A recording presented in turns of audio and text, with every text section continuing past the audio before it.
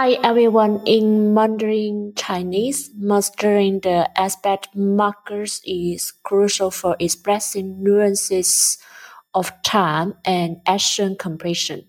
Among these markers, one is significant. Today we will dive into the usage, context, and subtleties of one to help learners in integrating it into their Chinese language skills. Chinese focuses on the aspect rather than the tense.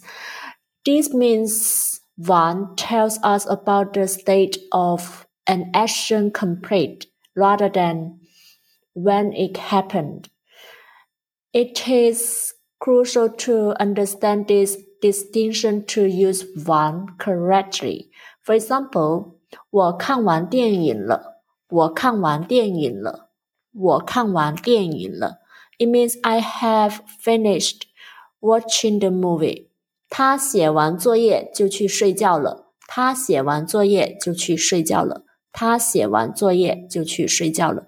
It means he went to sleep after he finished his homework.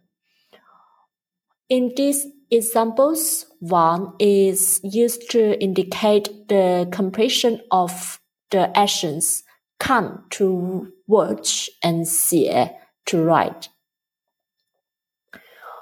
One can be combined with various verbs to indicate the completion of different actions.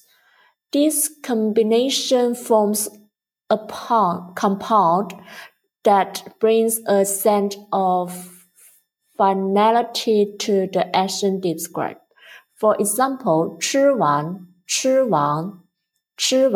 it means finish eating.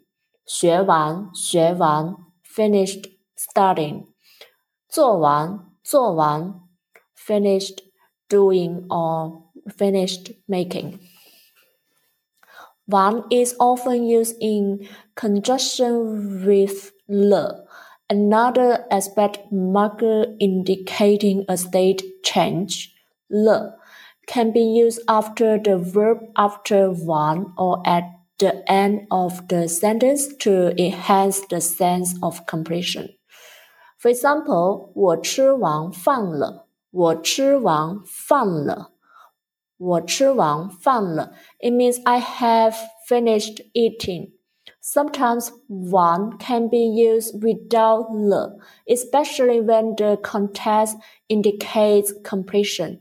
For example, 当你读完这本书告诉我。当你读完这本书告诉我。当你读完这本书告诉我。It means tell me when you have finished reading this book. Mastering one in Chinese is a step toward fluency, especially conveying complete actions. Remember, its aspect nature combination with verbs and nuanced use with le.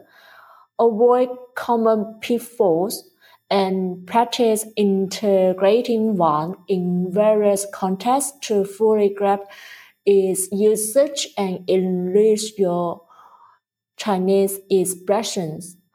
Do you want to learn more Chinese? We are now offering a free Chinese trial class. Sign up for a free trial class by going to our website, lcchineseschool.com, lcchineseschool.com, lcchineseschool.com.